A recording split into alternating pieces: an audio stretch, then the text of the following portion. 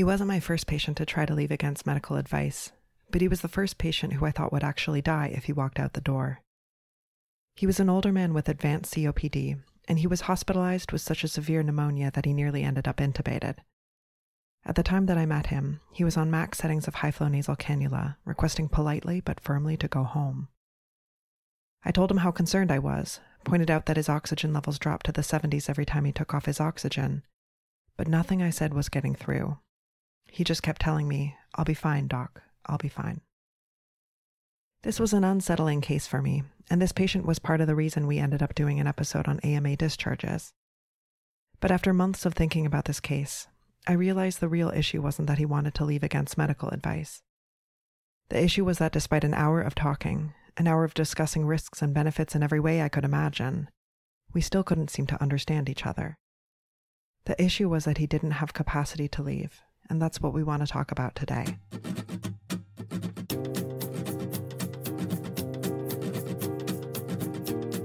I'm Margot, an internal medicine resident at NYU. I'm Tamar. I also trained in internal medicine at NYU and am now a postdoc in the Division of Medical Ethics. And I'm Jaffer, a hematology-oncology fellow at UCLA. The capacity assessment is the process by which we decide whether a patient is able to make their own medical decisions. To really do justice to this topic, we have a two-part episode for you. In this first episode, we'll go through the fundamentals of the capacity assessment with Dr. Andrea Kondracki, who we were grateful to have on our podcast. I'm trying to infiltrate your podcast with all the random psych things. Dr. Kondracki is double-boarded in internal medicine and psychiatry and works at Bellevue Hospital as the director of the Psychiatry Consultation Liaison Division, as well as the Psychiatry Medical Service. Our next episode will discuss some of the ethical dilemmas around capacity.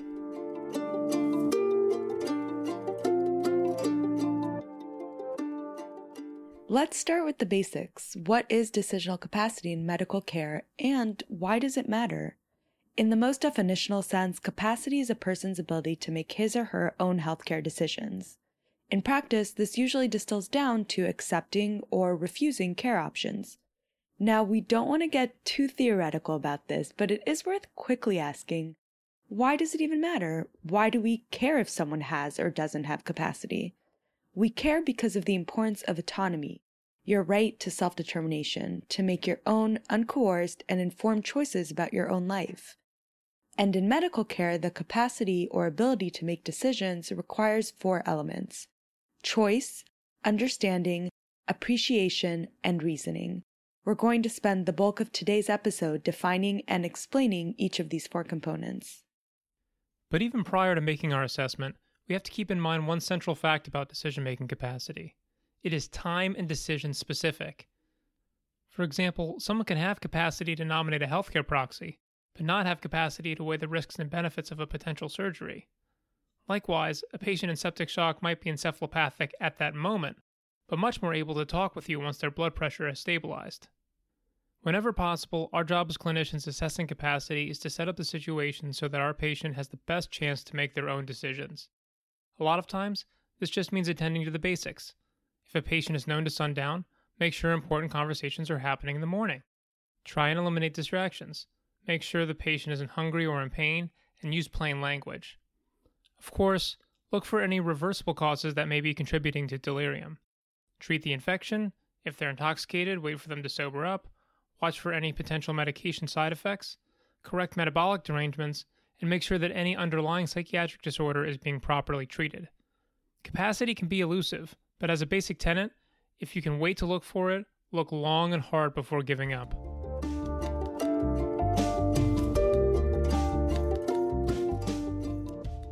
So let's dive in and start with communicating a choice. While a patient's choice generally comes at the end of a discussion of risks and benefits, we're going to talk about this first, because without the ability to communicate, the whole capacity assessment falls apart.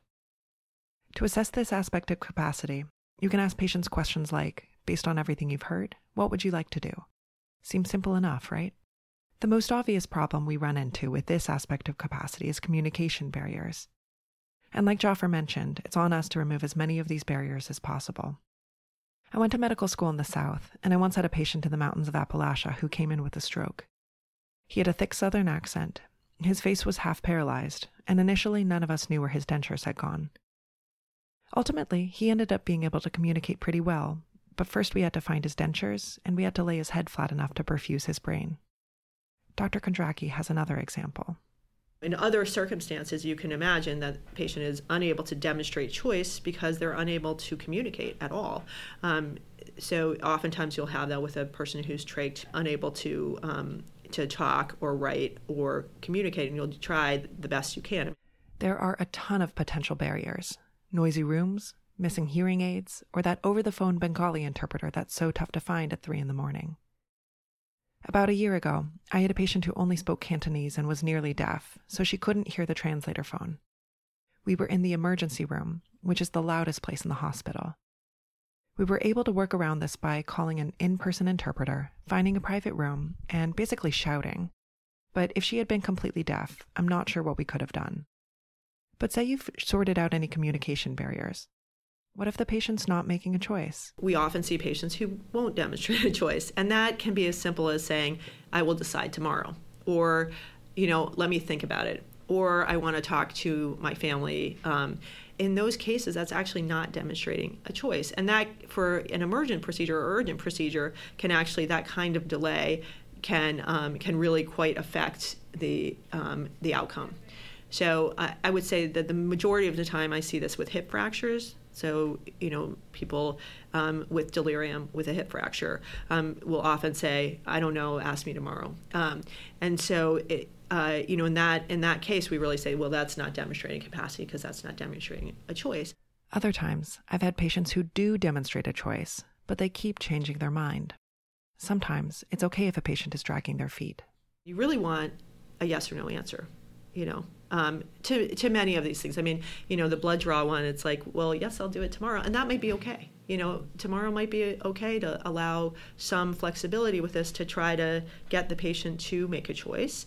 Oftentimes that seems reasonable, to say, like, okay, we could delay this for a day because you really want the patient we really want to have the patient be able to make that, to demonstrate capacity.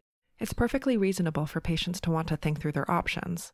But ultimately, to demonstrate this aspect of capacity, the patient needs to communicate a choice and stick with that choice for long enough for it to be implemented.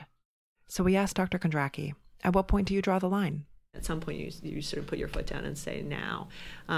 With antibiotics, patients are septic and they're refusing antibiotics, and you're just, the issue is immediate. It has to happen right now. So we need to assess their capacity at this moment and move forward because it's dangerous not to.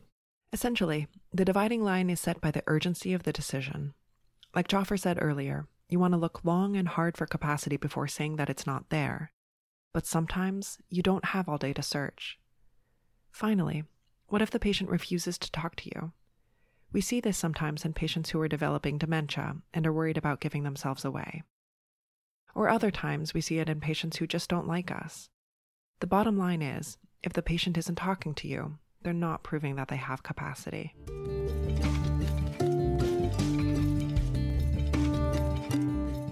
The second part of capacity is understanding relevant information. Patients with capacity must be able to recall details of conversations about treatment, to process and retain new information. It's not enough to hear a patient just say, I need this surgery to save my life. Instead, you need to hear that the facts have sunk in.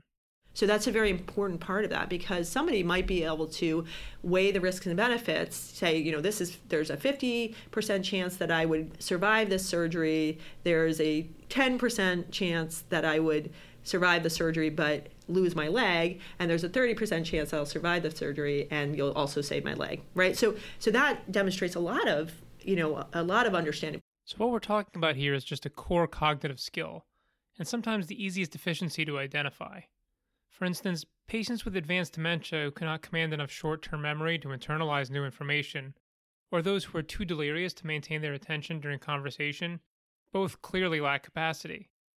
Other times, it can be more subtle, and trouble in this area may only be revealed when you press the patient to verbalize what they heard. This kind of teach-back request can be a bit awkward in practice. Patients may be too embarrassed to admit what they don't understand. One artful way I've seen this done is by saying to the patient, hey, just so I know that I've explained everything right, can you tell me what you understand about your situation and the options in front of us? And if you start to pick up on difficulties here, ask yourself, Is it that the patient just can't process information? Or is it the way I've delivered it? That requires you to use the patient's language, right? So you may be, instead of saying the word endoscopy, saying literally, we're going to put a tube that has a camera on it into your nose, and not even talk about, and it's going to look at your stomach. If you say esophagus, they're like, what is that? I don't know what esophagus is, forget it. So it may be really, the requirement may be for us to talk in a way that the patient can understand. And I think that is missed often, right? So with many of our patients who have no medical background or no medical knowledge, may have not finished high school, may have not finished elementary school, may not speak the language. So explaining these things in the patient's language, whether that be simplistically or pictures, I end up drawing a lot of pictures trying to get people to understand the process, is part of this. And if we are not doing our job, then how can we expect the patient to have capacity? When going through this process of trying to explain the relevant information to the patient, one obvious but important point is that you yourself must be able to fully provide it. In some cases, you can't, and so that may mean you need to bring the consultant or the proceduralist there to explain it themselves. What we offer patients can be complicated, even for us on the medical team to understand, and so having that expert there who can break it down and clarify questions is essential to relaying information effectively.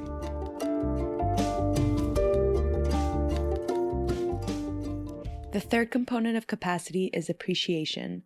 A patient needs to recognize her medical condition or illness and appreciate the potential consequences of her decision. Appreciation and understanding are closely linked, and the difference between them can sometimes be a bit vague. But understanding is a patient's ability to comprehend the general information told to her, while appreciation is her ability to see the implication on her own life, how that information relates specifically to her situation. If the patient is able to recite all of the risks and benefits, oftentimes less practiced physicians with this would end there and say that patient has capacity, and we may come in and say the patient seems to understand the risks and benefits, but they don't understand how it relates to them. They can intellectualize this, but they can't internalize that, right? So that's sort of the difference. And that patient would not have capacity if they don't understand that this may affect them. So how can we try to elicit whether our patients appreciate all the information we give them? In a 2018 paper, Barstow and colleagues suggested a few practical questions that start to help us tease it out. For example, tell me what you really believe about your medical condition. Why do you think your doctor has recommended this specific treatment for you? What do you think will actually happen to you if you accept this treatment? And what about if you don't accept it? And we do recognize that determining a real patient's real appreciation for a real treatment choice is easier said than done. Dr. Kondracki gave us a great example of putting these strategies into practice. If a patient is refusing a life-threatening or a life-saving procedure, I will often push that, honestly, nobody else does this, but push it to, if you're not going to do this, then we need to start signing papers for DNR, because you're going to watch these young physicians have to let you die. And so let's do that in a way that can be realistic. So, and oftentimes that allows the patient to see the seriousness of this procedure. That, oh, well, wait a second, you guys really believe that I'm going to die if I don't have my leg amputated. And I will oftentimes try to push that conversation to the end result. Like, this is going to lead to fatality, or this is going to lead to your kidneys failure. So try to push this in a very concrete way that a patient may be able to understand.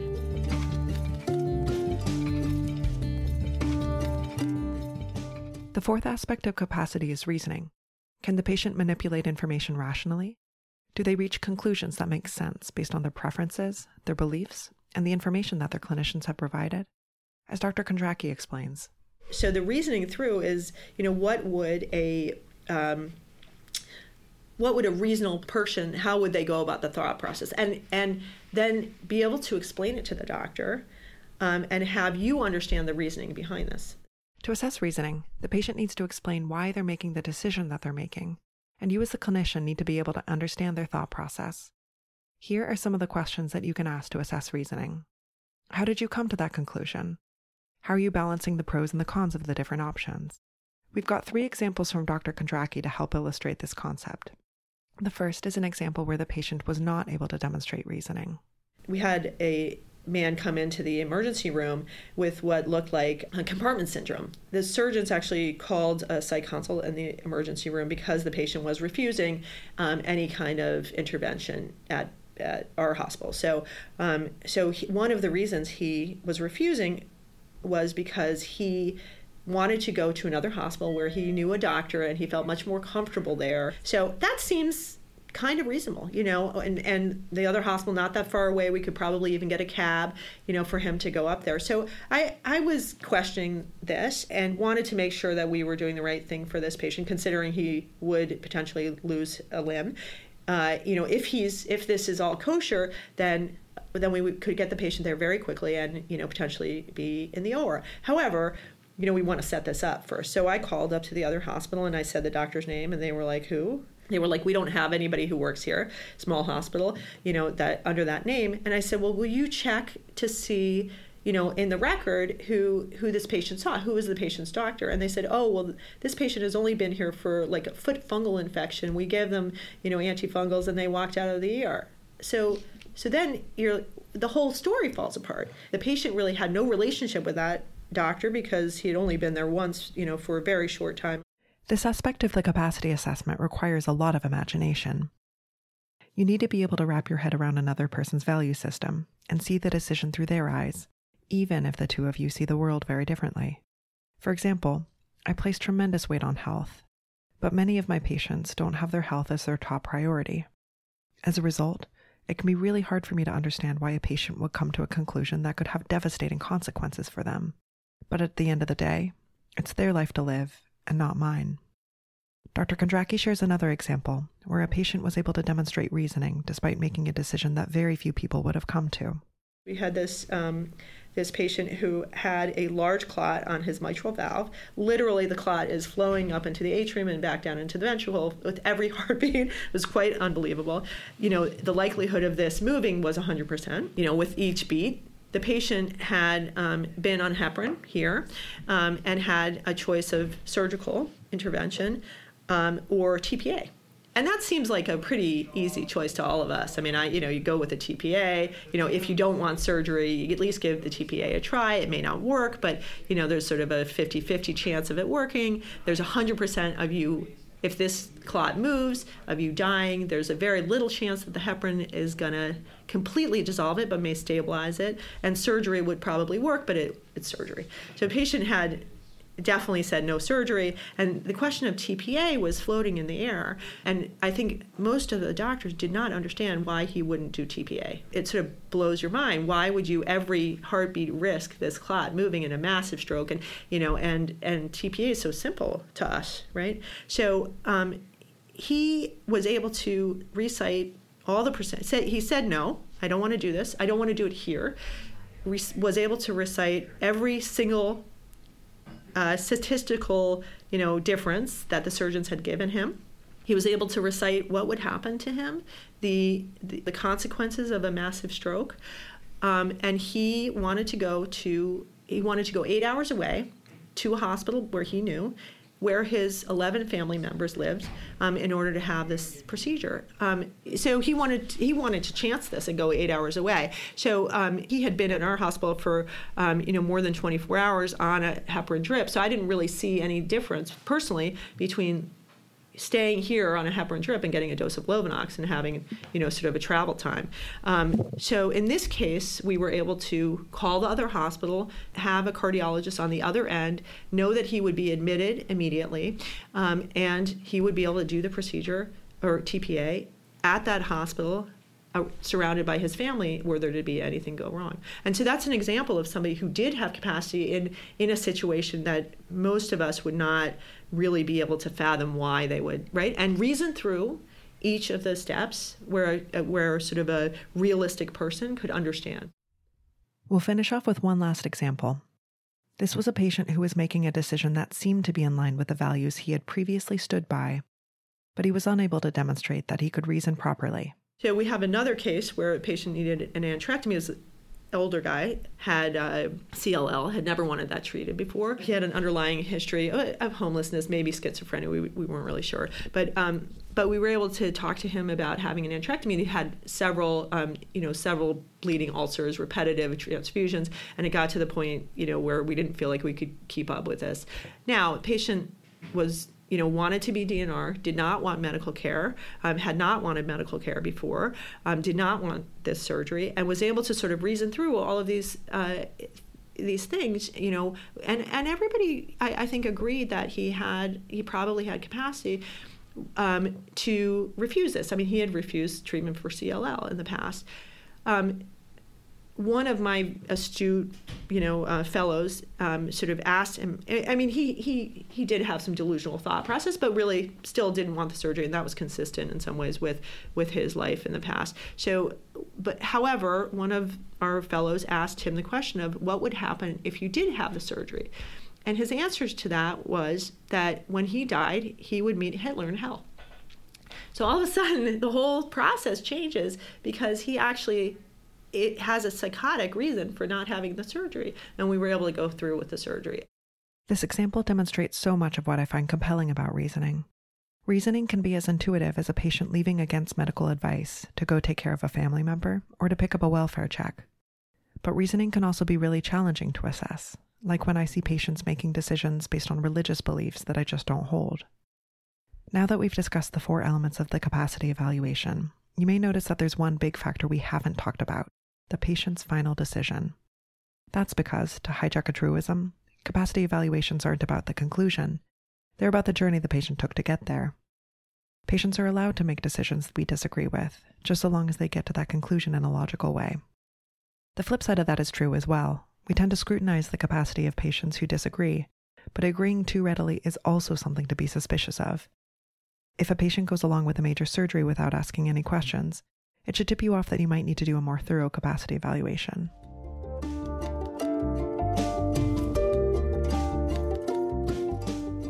We wanted to spend the last few minutes diving into some misconceptions and common myths in capacity assessment.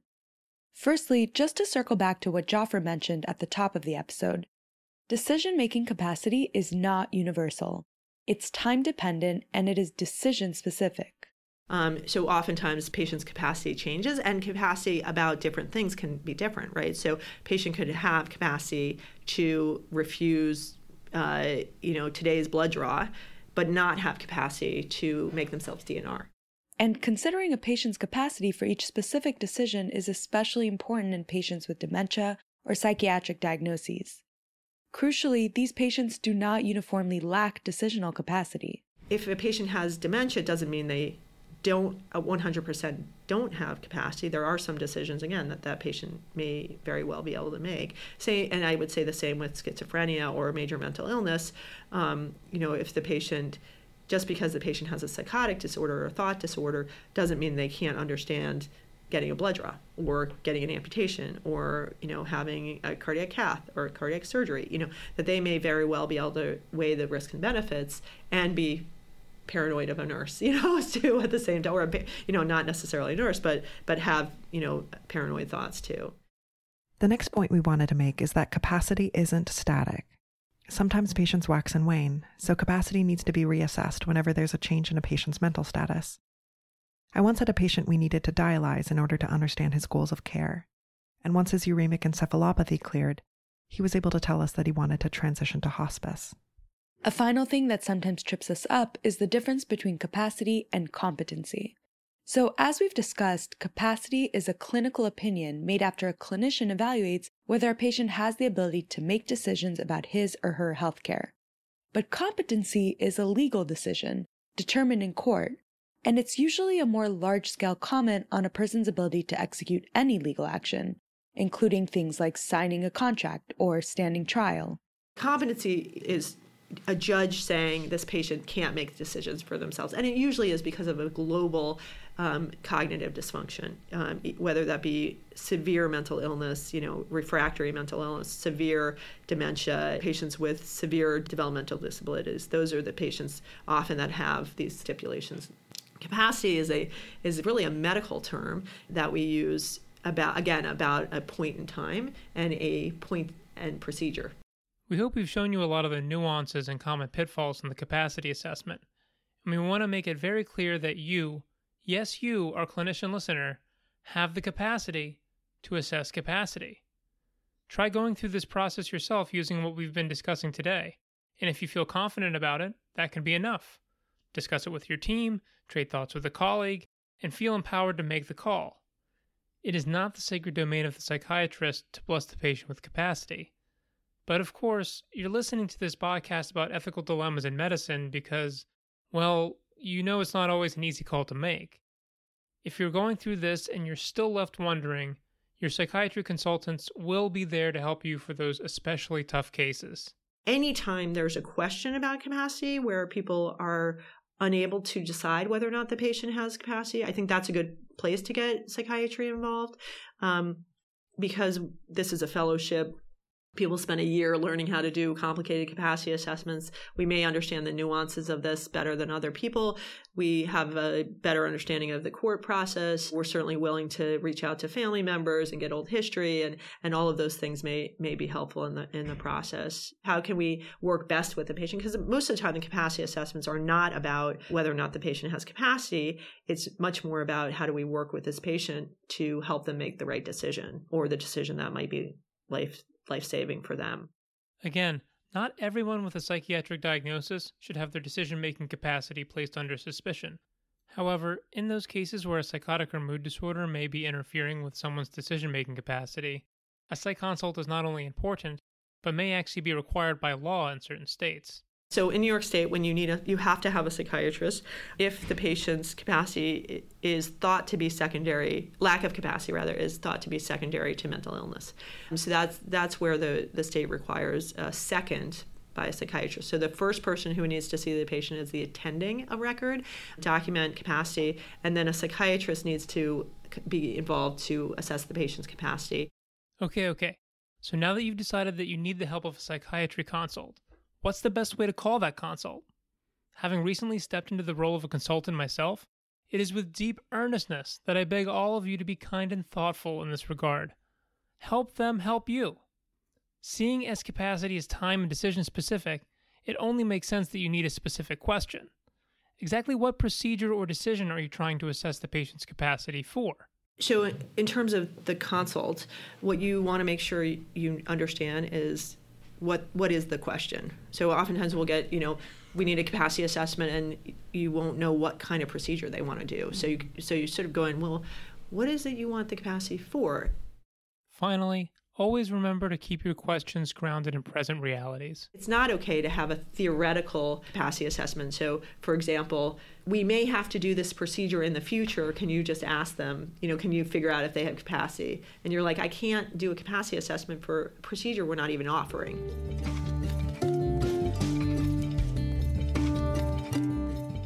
To summarize, when you're assessing a patient's capacity, ask yourself these questions. First, can my patient communicate a choice? Second, can they understand the information I'm giving them? Third, can they appreciate what this means for them? And fourth, what does their reasoning structure look like? It's our responsibility as clinicians to address communication barriers and to explain things in a way that the patient can understand. We also need to reassess capacity frequently because some patients wax and wane, and because capacity is time and decision specific. And now that we've covered some of the groundwork on the basics of capacity assessment, we wanted to leave you with a little teaser for what's coming next. In our next At the Bedside episode, part 2 of capacity, we'll be joined by Dr. Cindy Geppert, another expert on this topic, for a discussion of some especially difficult and ethically complicated cases. We hope you tune in, and we'll see you then.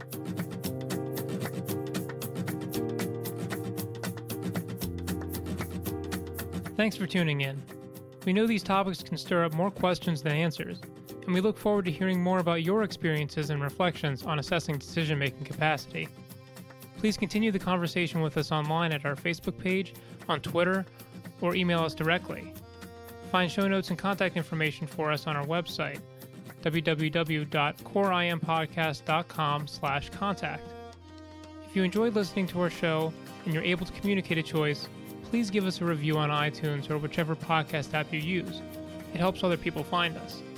We work hard on these podcasts. We'd really love to hear from you. Let us know what we're doing right and how we can improve. And as always, the opinions expressed in this podcast are our own and do not represent the opinions of any affiliated institutions.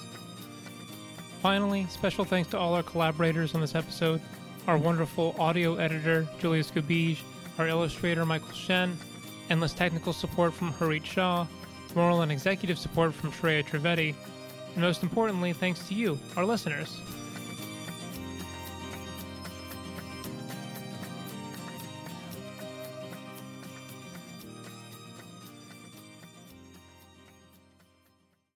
Say goodbye to your credit card rewards. Greedy corporate mega stores, led by Walmart and Target, are pushing for a law in Congress to take away your hard-earned cash back and travel points to line their pockets. The Durbin-Marshall credit card bill would enact harmful credit card routing mandates that would end credit card rewards as we know it. If you love your credit card rewards, tell your lawmakers, hands off my rewards. Tell them to oppose the Durbin-Marshall credit card bill.